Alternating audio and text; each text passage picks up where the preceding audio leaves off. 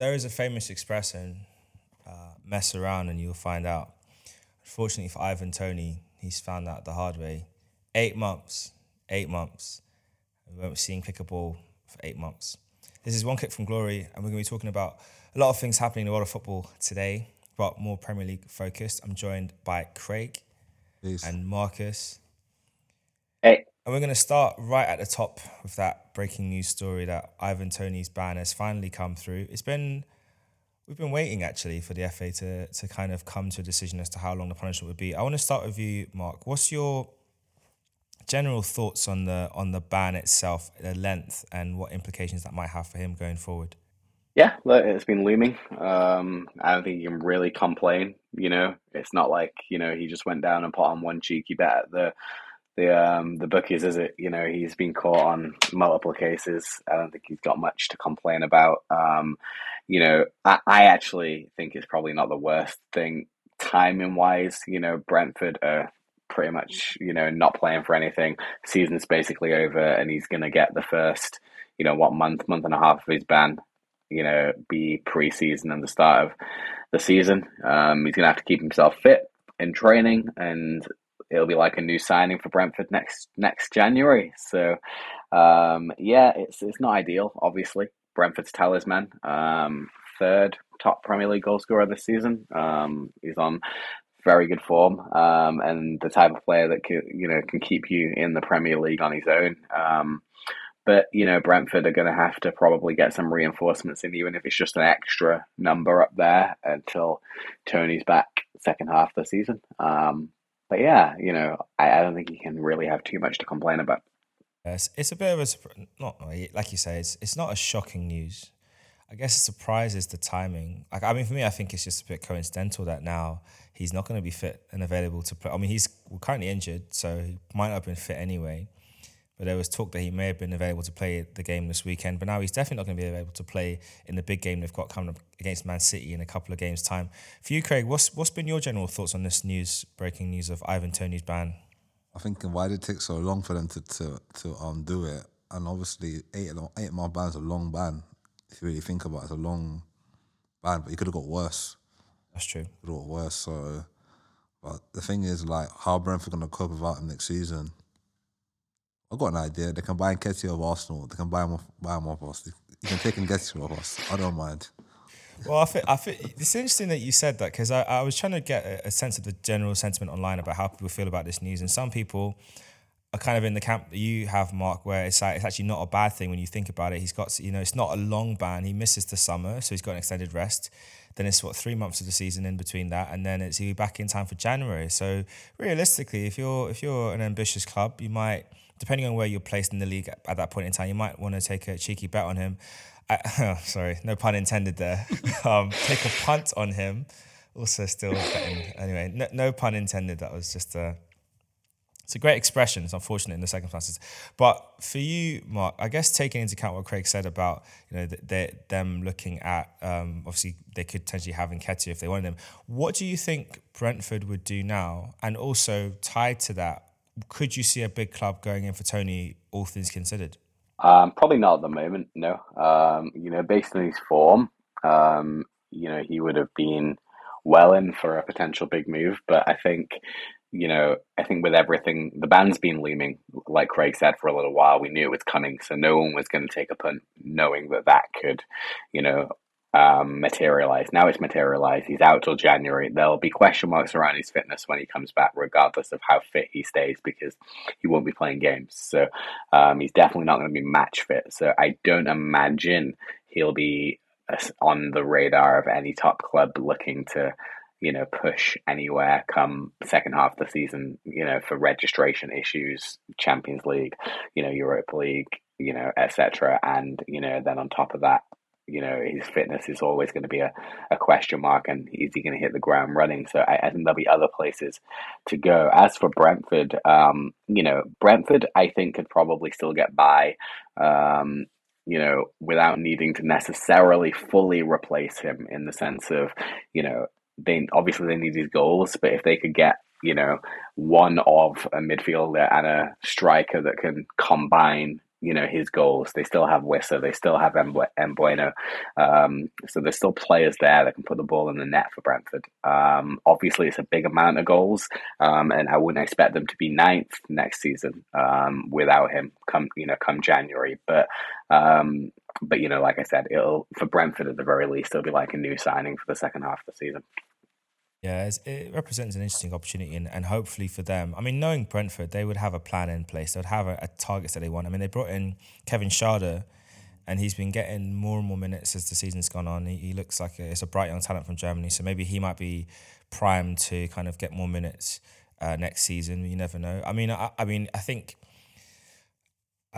there's also the option they could send him abroad, because the ban, it's a Premier League ban, it's not a FIFA ban, so you could play in any other country. So potentially they could look at doing something really clever there, either selling him overseas or do like a kind of like a little. I mean, I'm proposing this, Brentford. We can help each other out here. So sell him to Arsenal. You can have both Balogun and Nketiah on loan till January. Then we'll review the terms and see if you want to make that permanent, and then we'll take it from there. Really. And that's for Arsenal. We'll sign him and loan him out for 6 months. He comes back in January. So I feel like for all parties concerned, although, wait, we'd be short a striker. Okay. You get to choose one of Balogun and Nketiah, and we'll get Tony. We'll loan Tony out to Germany, to Leverkusen, link up with Xhaka if he moves there. And then, then happy days. And he comes back in January, fresh, fit, raring to go, having played football.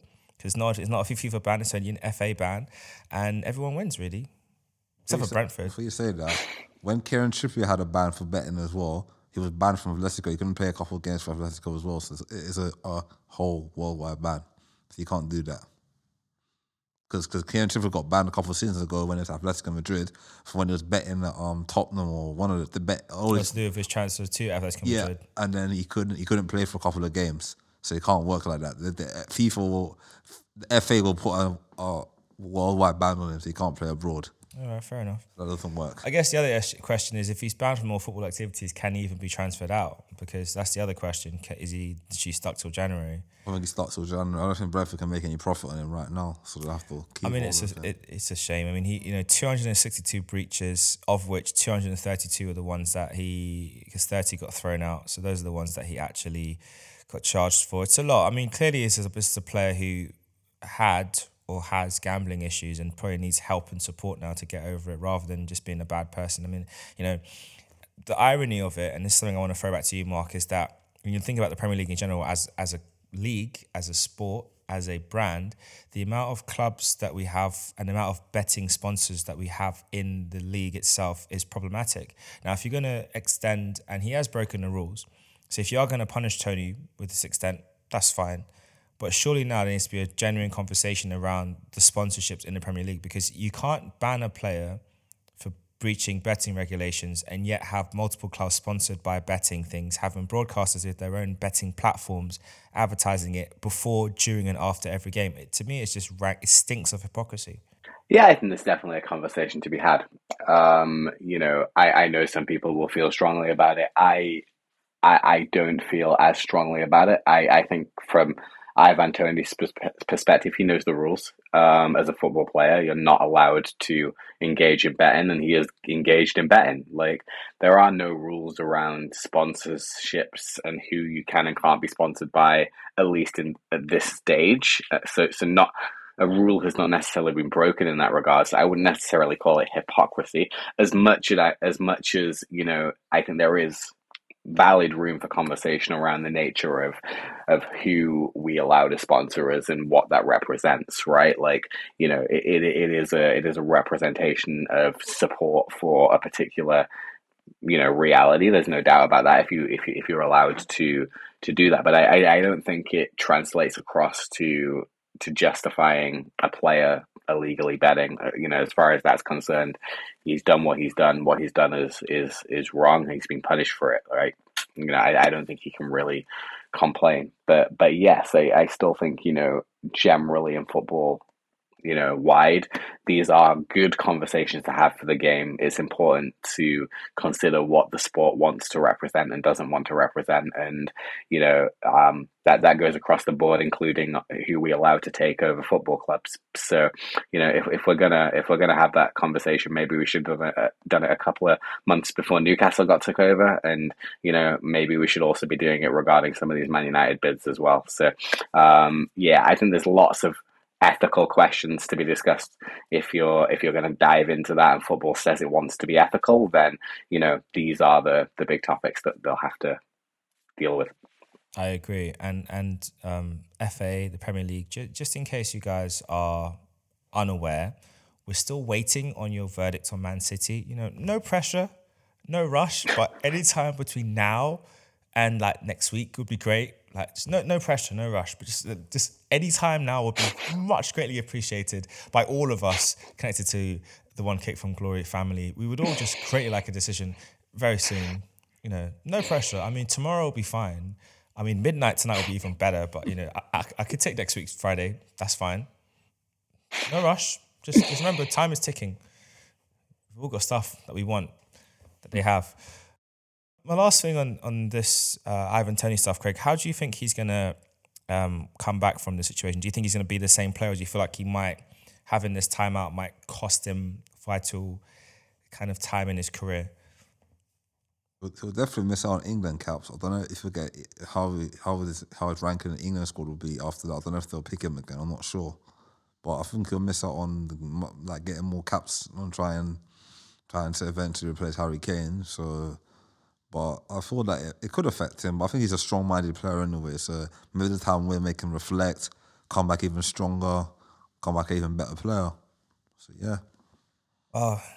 Talking about come back even stronger, coming back even better. Let's talk about Arsenal. Very disappointing game against Brighton at the weekend. I was driving from Birmingham, so I didn't really get to watch the game. I had it on in the background, audio only, I promise. And I switched it off after it went to 2-0. I was like, it's just good enough for me. Don't need to know anymore. But just disappointing, really, the performance. I want to start with you, Craig. Like, in terms of the game, because we want to talk about the overall picture for Arsenal this season, but in terms of the game itself, do you think Brighton are becoming our new Southampton, that bogey team that just has a way of getting points off us now? Because it's not the first time in the last few seasons that they've done this to us. It's 3 times they come to the Emirates and 3 times they've won since they've been in the Premier League. There's no coincidence in that. They just know how to play against us. They have our number. As Matthew would say, they have our number now. And I think that in that game, we didn't come into the game. I know City played before us, so I'm worried that maybe the players watched the City game before we played, or saw the highlight, or they must have knew that City had won. Yeah. And they must have gone into the game nervous, thinking, "Oh, I'm not going to win this game." So I thought it was down to the managers to kind of say to the players, "You know what? Forget about City. Let's focus on our game. There was no aggression. There was nothing in the game. It was just an easy game. It was a walk in the park for them. I think that we made they stopped us playing. Brighton stopped us playing our game. They pressed us well. They made good tackles. They did the dirty foul or the cheeky foul. They did everything they need to do to stop us from playing. And we didn't have the mindset of trying something different, mixing it up. Swap Saka on one wing, swap Martinelli on one wing, or Trossard. We didn't try anything different. We just kept the same way we play all season. And Ben White, I'm sorry, mate. He turned that guy. He destroyed you. Absolutely destroyed him. Turned him inside out. Left, right, inside out. Gone, goal. So, and our defender, I don't know, man. Watching that at home, it was just embarrassing to watch. Yeah, I was, like I said, I was listening to the game on the way home, and it was just interesting kind of, I haven't watched it back and I refuse to watch it back. I don't need to know anymore. I think I've learned enough from hearing it live, I should say. But what I found really troubling for me is the like you said, the lack of aggression, the lack of because we've done really well this season to turn games around. Like, we all know the famous Bournemouth last minute Reece Nelson winner, but I think at the same time, by that very same token, our games have been far too fractured and frenetic. Too much emotion involved. Too much. There's not been enough control. For you, Mark, just on that notion of control, do you think that's like a big area that Arteta needs to address for next season? Because as we know, and I'll come on to this a bit later in terms of like Klopp's journey in Liverpool, there comes a point as a coach when you kind of have to like evaluate things and really kind of identify what are the big barriers to your success, and also who are the players who you just have to leave behind and move on from. And we're going to touch on that in a bit as well. But do you feel like that whole notion of control is something that, in as well as Arsenal have done this season, especially in this game, it fell apart?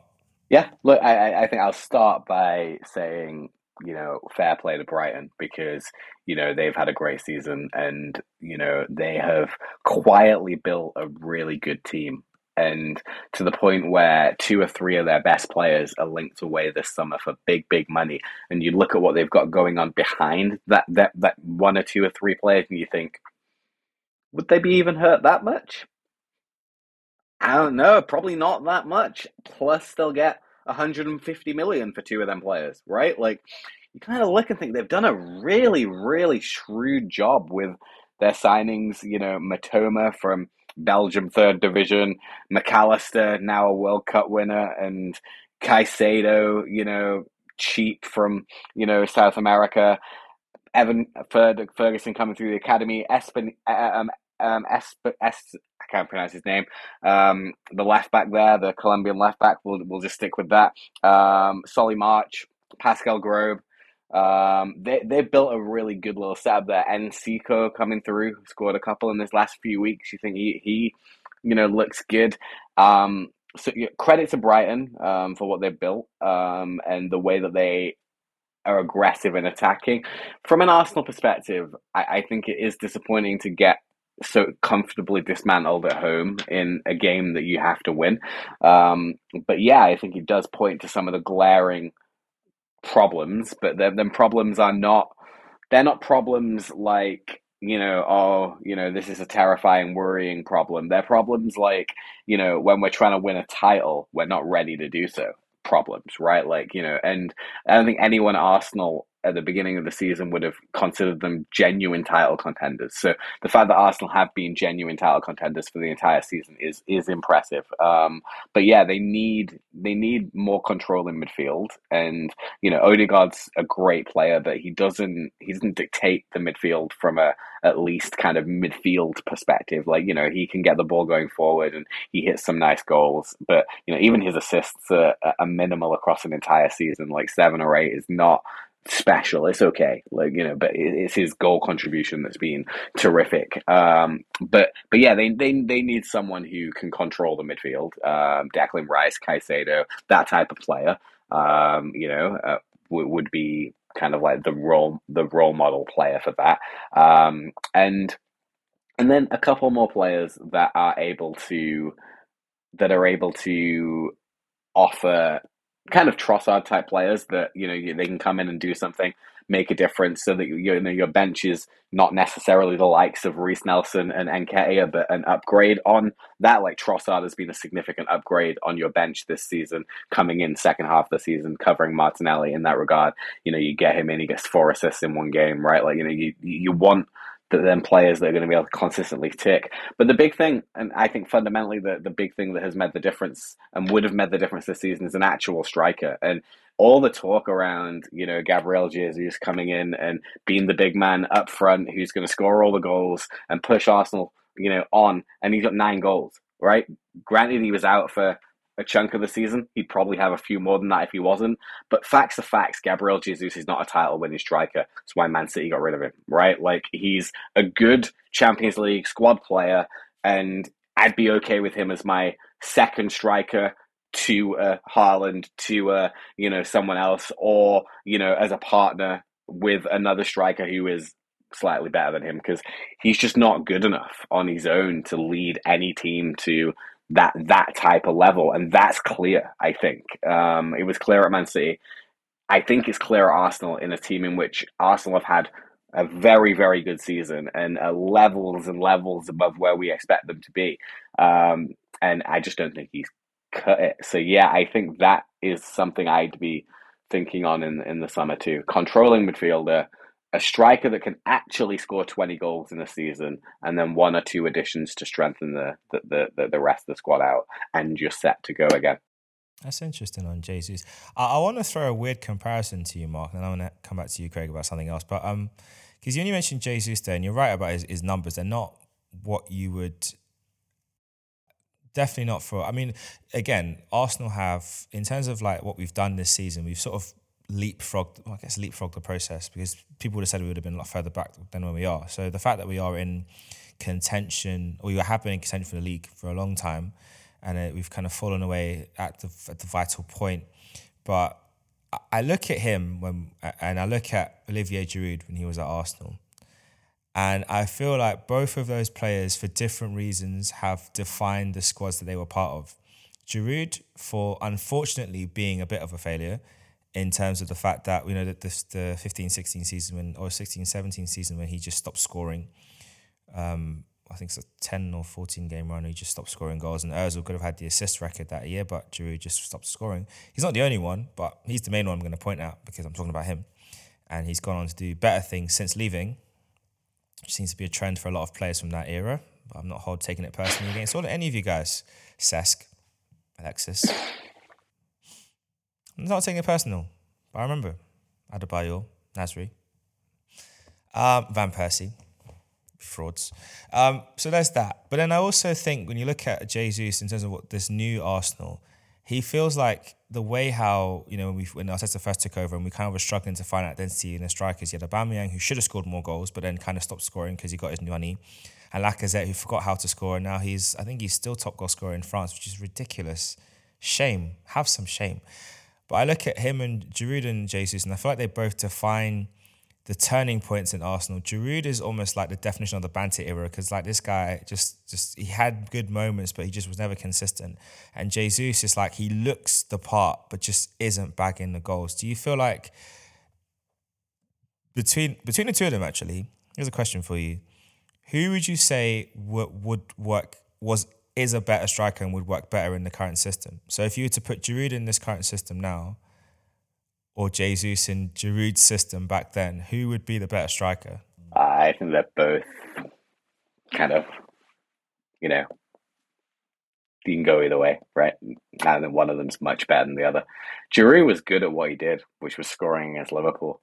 Jesus is good at what he does, scoring against Liverpool, right? Like, they both can do that, all right? Like, but outside of the 2 games a year where they look like Messi, there's a lot lacking in their performance and in their game, and the facts are they're just not good enough strikers for the top level team. Like that's the facts. So I think for me, I hate to be so ruthless with it, but if Arsenal want to be in the mix again next year, when the likes of Man City are still going to be miles ahead, you would assume potentially Liverpool will be back. Newcastle will be in the mix. Man United, there or thereabouts. Chelsea, they'll spend 400 million and still finish 11th. Like, but the reality is, like, there's going to be so many teams in that mix, right? Like, you need someone without question who's going to bang in 20 goals minimum, right? You click your fingers and Haaland's got that in 5 minutes at Man City, right? You always know that when Salah's having a bad season, he'll still get 20 goals, right? Like, so you've got that, like, and then not only do you have that, you've got the developments of Gapco, you've got Nunez, who's going to be going into his second season, and you've got Diaz. I would look at Nunez as sort of like a comparable season with Jesus in a team where Arsenal are looking at the title and Liverpool have been outside the top 4 the entire season. I think currently Nunez has 1 goal less than him, 3 games left to go. We'll see how that ends. But like, he's also in the mix of Liverpool's attackers, needs to contribute to be the 4th top goal scorer, 3rd top goal scorer.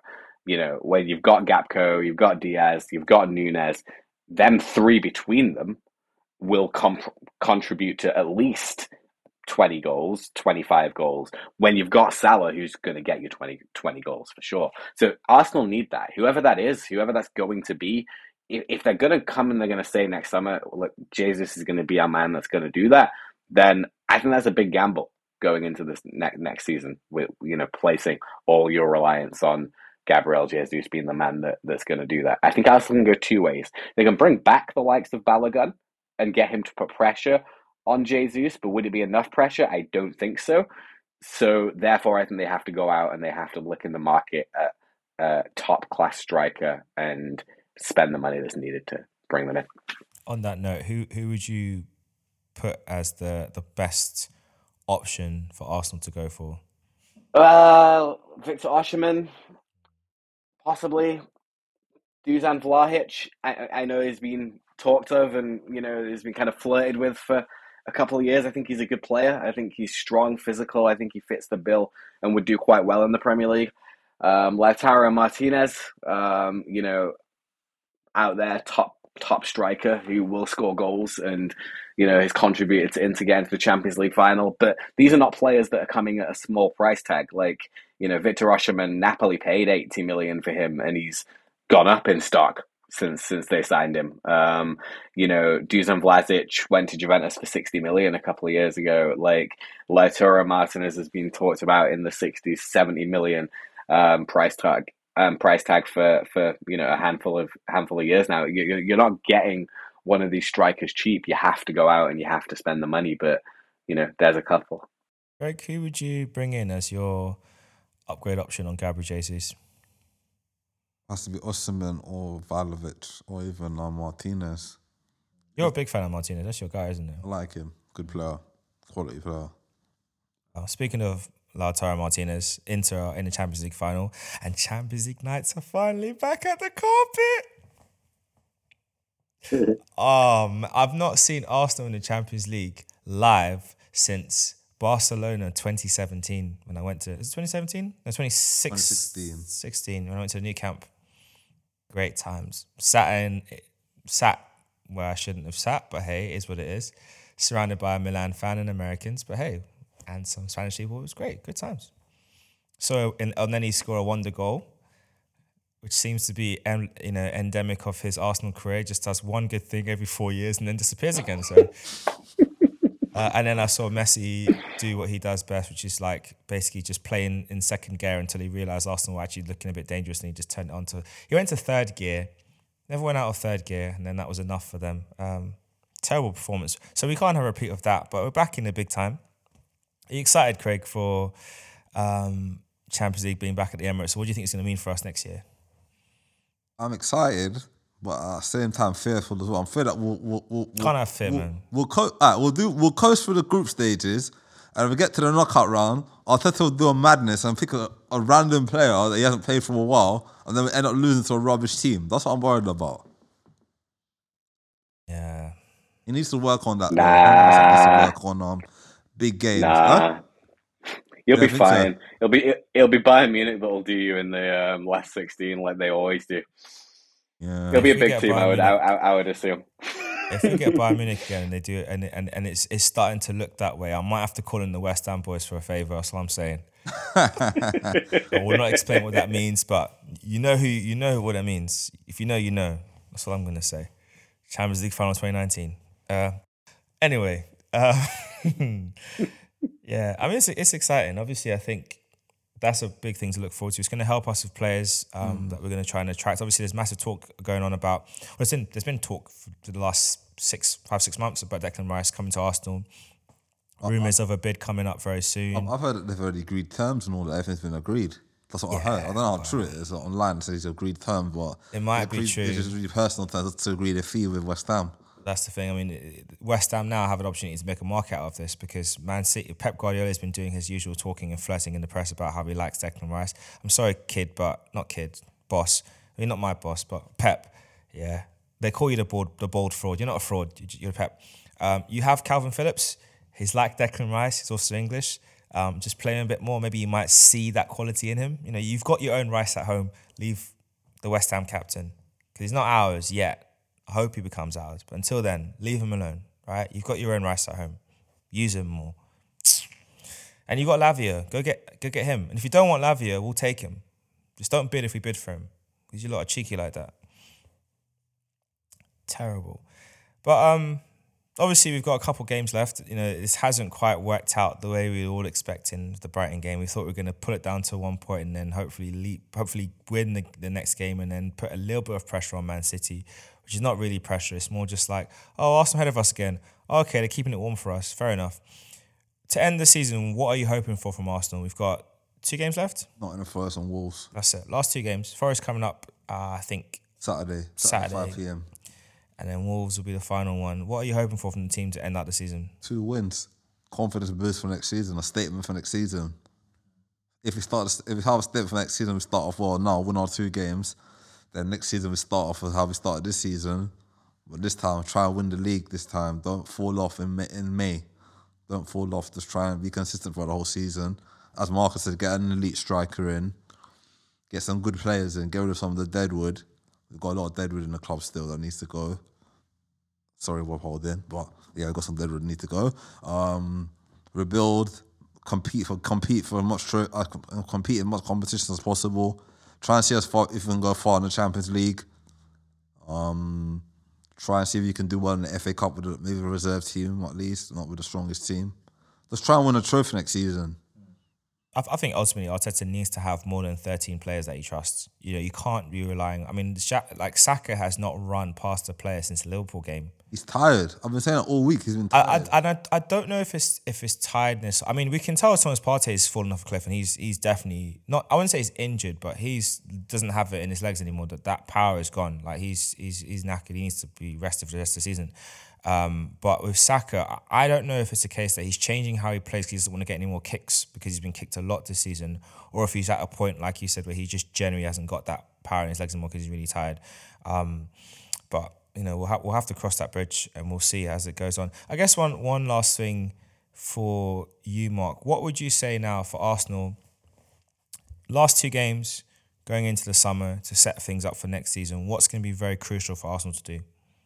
Yeah, just don't let the season end on a pittering out note with a 3-0 defeat to Brighton and then 2 poor results, right? Like, five games left to go. Arsenal were in a title race. That's an impressive thing to think about, considering where you were at the beginning of the season. And at the end of the day, you're back in the Champions League. You've always had the promise of London for attracting players, and now it's just doing your business right. Making sure this is another thing I worry about with what I've seen from an Arsenal perspective, this whole Mudryk nonsense that dragged on and dragged on and dragged on and dragged on and flirted with him on Instagram. And, Mudryk basically, told the world he wanted to move to Arsenal and then couldn't get the deal across the line because you're fighting over pennies. And Chelsea are like, do you know what?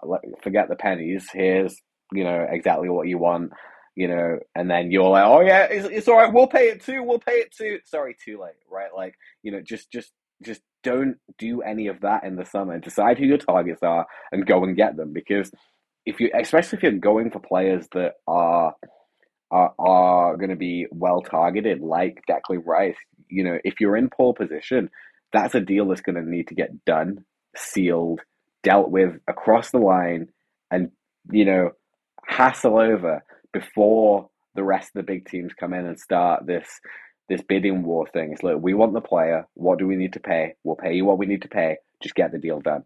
And I think Arsenal are going to have to do that this summer. They're going to have to be more ruthless in the way they handle the transfer market. Yeah, that's definitely going to have to happen because we can't have a repeat of what happened last summer. It's just not acceptable. Mathematically, it's not over, but I think we can all safely assume that Man City are not going to have a collapse of the most epicest proportions and lose 4 games in a row. I'm including the Champions League in that, but it's not. Stranger things have happened. If it does happen, though, comment on the video, and I'll send you £10. First comment, that's £10 on me. Illness. If Man City collapse and lose 4 games in the trot and Arsenal in the league, I'll pay someone £10. I would go higher, but as you can see, my faith is measured. Yeah, I guess even I'm not commenting on the video. Fair enough. Gabriel Jesus hat-trick to end the season. And I'll give them £50. There you go. Gabby J's Hattrick for end this season, so I can at least win one thing this year. But moving on to that one thing, Liverpool. You have been on a great run. Really impressed. Craig did call it. Did say if you can get in gear and get your things together, it might be really exciting. So you've done 7 in a row now, and you're looking really well primed for Champions League football after Manchester United are having their little shakes. They think they're really happy that Man City are going to win the league title. A good number of those fans. And I have to say to you, are you guys that stupid? Do you not realize what that means? You may have more overall total titles than them, but give it, if they get Champions League this year and they get another one next year, who will care about you guys? Just your own fans. Just think about that, because I won't. But it's been exciting. Liverpool on a roll. Craig, are you happy that you got that prediction right? Yeah, I'm happy, so far. I'm happy I got the prediction right, because I always thought that Liverpool, they went for a bad spell, and Liverpool always seem to finish strong on the clock. On the clock, they always, if they have a bad season, I think the second season the season when Alisson scored that header to get to qualify for chat when they finished fourth, that's the season Liverpool having this season. They struggled and they came back and they got into top 4. I think they'll definitely. I put my hands on it. I think they could get top 4, but it depends on Man United. If Man United slip up or if Newcastle slip up, then Liverpool there to jump in and take the top 4. Well, Man United and Newcastle both have played 35 games, both on 66 points. Liverpool behind them both played 36 games on 65 points. So it's very, very close. I mean, it's not inconceivable that you finished third, which, looking a month or so ago, that sounded like an absurd joke, but it's not inconceivable.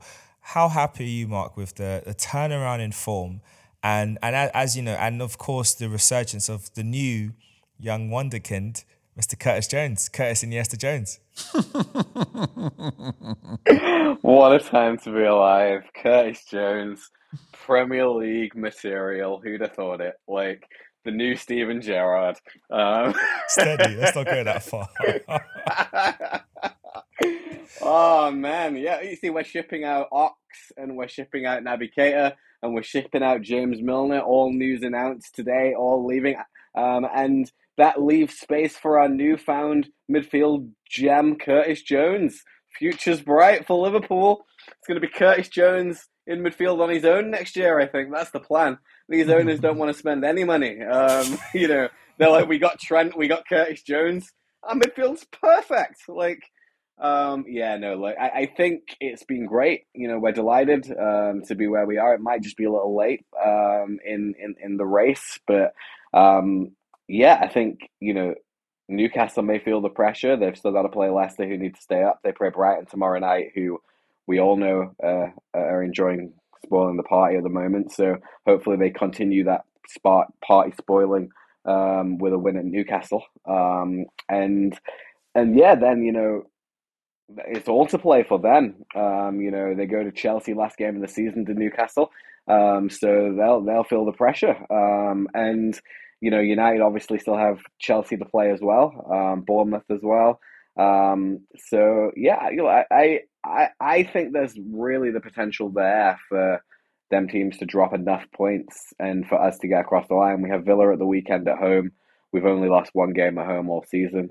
We really should win that. And then we have already relegated Southampton on the last game of the season. So that would be a catastrophe if we don't win there. So, I think we're going to end the season unbeaten in 11 with 9 wins in a row. And let's see where that takes us, hopefully into the top 4. And, like that season Craig referred to, we ended up finishing third that season because Leicester screwed up and we jumped above them on the final day of the season as well. So, I would love a repeat of that, but of course, I'd be delighted to finish top 4 if that's possible. The other thing which is interesting is that Brighton have 4 games left as well. Now, if they could do a 4-for-4 and get 12 points, they will potentially be in the mix, depending on how the other fixtures go. But they could get top 4 as well. Wouldn't it be nice if Brighton and Liverpool make top 4, banish Newcastle? Elbow FC. And United the fraud United. Wouldn't that just be great? Wouldn't that be just actually? You know what? I think that would be the cherry on the cake for the Premier League season. You know, laugh at Arsenal. All right, we flew too close to the sun and we got burnt. We'll learn from it. What have you guys got to show for this year? Carabao Cup. No one cares about it. No one cares. Even Carabao don't care about the fact you won it. Like, you know, Sir Alex Ferguson doesn't care. But you guys are happy. You won a trophy. Well done. FA Cup, that's different. We'll talk. But Carabao, League Cup, no one cares. The League Cup, I've always viewed it as Man City's pre-season trophy. It's the trophy they win before the big stuff happens, right? But hey, well done, Man United. You've done really well. You should be proud of yourselves. Do you think if Newcastle, of the two, which one do you think, Craig, is most likely to drop out of the top four? Man United. They're playing well. They're not consistent enough. They'll lose against a Brighton and they'll win the next game. Then they'll lose another game. Then they'll win another game. They're not consistent enough. That's a fair point. Well, either way, I mean, it would just be joyous. Not joyous is probably not the right word. I will be eating popcorn and celebrating whichever one of you drops out of it. Don't get me wrong. Obviously, there's a lot of drama at the bottom of the table. We know that Southampton are finally confirmed to be down after their just abject, crappy performances in the last few games. I have to say this, Southampton, you will not be missed by me. Goodbye, good riddance. I remember going to games at the Emirates and you lot spoil the parade. I don't care. Bye. Bye. And then next year, Brighton, you can join them. Get out. Sick of these clubs coming in here and just affecting our team with their somehow turn up. Like Fraser Forster would become the best goalkeeper in the world twice a season. In what games? Against Arsenal. Then the very next week concedes 4. Like, what's the point? Anyway, it happens. But I guess now, Leicester, Leeds, Everton and Forest, of those 4, which 2 are we condemning to the Championship? Leicester on 30 points, Leeds on 31 points, Everton on 32 points, and Nottingham Forest on 34 points. Craig, who are you condemning? Which 2 is going to go down? Leicester, Everton. Leicester, Everton. Mark, who you got? Leeds and Leicester, although I really hope Leicester can beat Newcastle. Yeah, I want Forest to stay up.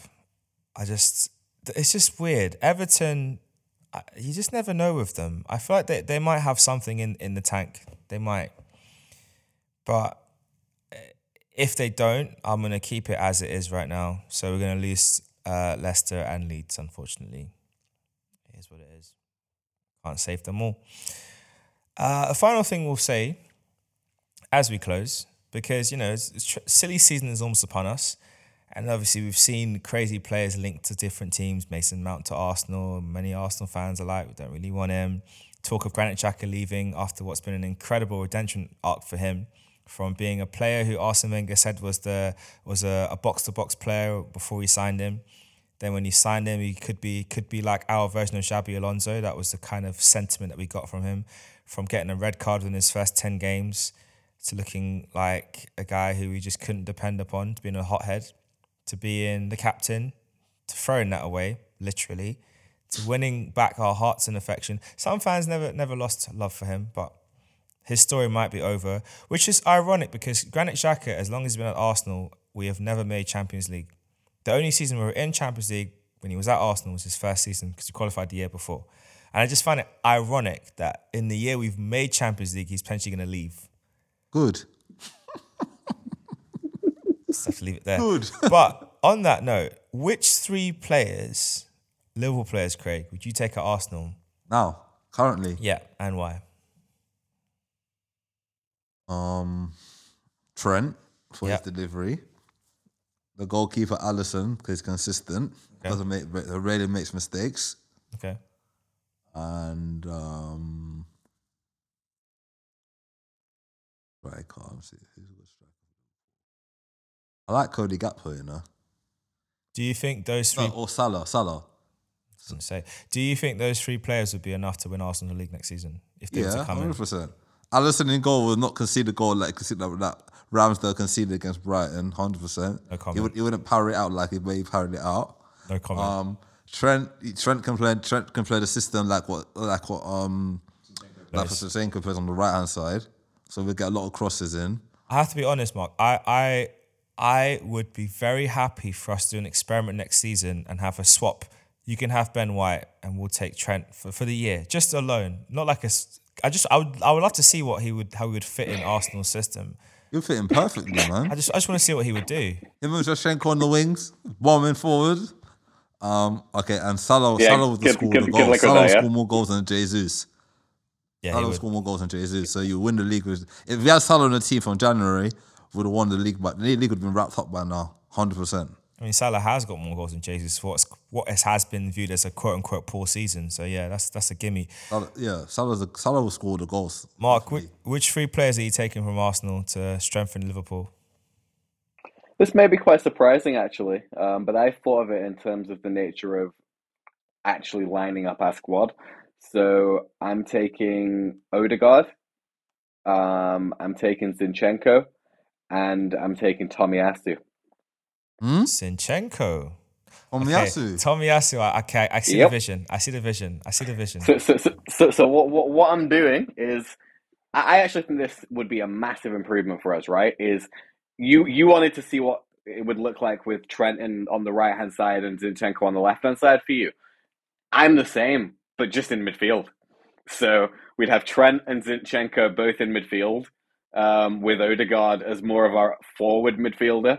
And then we'd have Tomiyasu at fullback just because he's solid, simple, doesn't make any mistakes. And I actually think under Jurgen Klopp would be a very, very good player because he's efficient, he likes to work hard. He's that type of, humble, fits the squad type player quite well. And I took him over White because I don't really think Ben White can play football that much. Personally, he talks about not liking football, and that's very clear to see in the way he plays football. So for me, he's not a he's not a £50 million centre back, but he's a centre back, and you've converted him into a fullback, and fair play, he's doing okay. In what has been a good system, but as Craig pointed out, and it's part of the reason why I wouldn't want him anywhere near my team, is get a good winger going at him directly and it's game over. We know that's the case for Trent, right? You don't want to expose him at the fullback on his own with Leroy Sané running at him because he'll kill him, right? End off, right? So I want a fullback. I don't need them to be a 10. A 7's fine, who can defend, who works hard, and who knows how to be a fullback. And from Arsenal's perspective, I think Tomiyasu is the best fullback, at least right back for that. And then I would just love to see Trent and Zinchenko in the middle of the park, moving the play around, with Odegaard doing so more advanced. It's a very creative midfield, but I think that'd be quite interesting personally. That's an interesting move. I mean, I'm taking Trent. That's my first choice pick. I'm gonna go for Nunez through the middle. Because I felt that could just be very interesting having those two together. And then the last piece of the puzzle, I'm taking. I know he's fallen off a bloody cliff this season, but there might still be something serviceable there for our midfield. There might be. It depends. Obviously, I have to go by the squad right now. I don't know what's going to happen in the summer. I don't know what's going to happen with incomings and outgoings, but I'd probably take Fabinho. And I would play Trent as an inverted right back with Zinchenko the other side, and then just total football. And then when we lose the ball, Fabinho can just drop into centre back and 3 at the back. So that would work. 3 at the back in possession, and just have fun with it. So that's what I'd go for.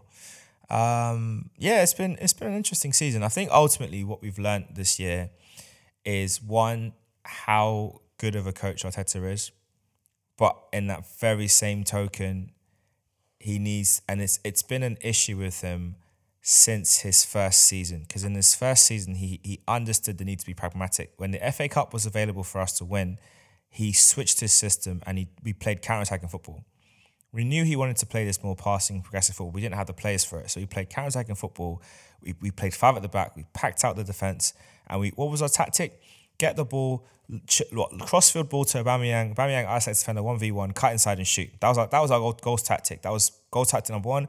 Goal tactic number 2 was an upgrade on Emery's cutback football. That was our game, and it worked. Pepe was effective. Aubameyang was effective. He worked. Season 2, he started to get his players in, started to change it, try to play more expansive football. And it works to an extent, but when you don't trust your wider squad, and you even think about Pepe, he could have played a part this season. He could, and he probably should be at the club. He should be the one challenging Saka for minutes. Nelson should have started a lot more games. There's even been games this year when we played Nottingham Forest early in the season. Nketiah should have started. Why wait until Jesus gets injured and you bring him in? These are the things that he needs to learn for next season. You can't just have your 13 players that you trust 100% and the rest of them is like, Saliba's injured. Okay, I'll bring in Rob Holding. I don't like him, but I'll bring him in. Kivior's right there, bruv. Why not use him? You know? Ramsdale's out of form. Matt Turner's playing well in the cups. You don't give him a game in the league. How does that make sense? You could have put Tierney could have played centre back as well. Tierney played centre back for Scotland. Yeah, you could have tried that. There's lots of things you could have done. And Gabriel at the back, or you play three at the back.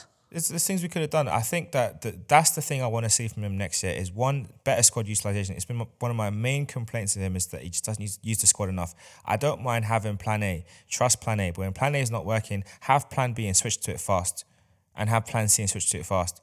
And ultimately make all the players feel like they're a part of something. Because you can't bring on Smith Rowe in the last few games saying, save us. But when we're winning comfortably, he doesn't come off the bench. It doesn't work. You can't do that. You cannot expect players to just perform like that. It doesn't work. Especially a player that's been there so many years.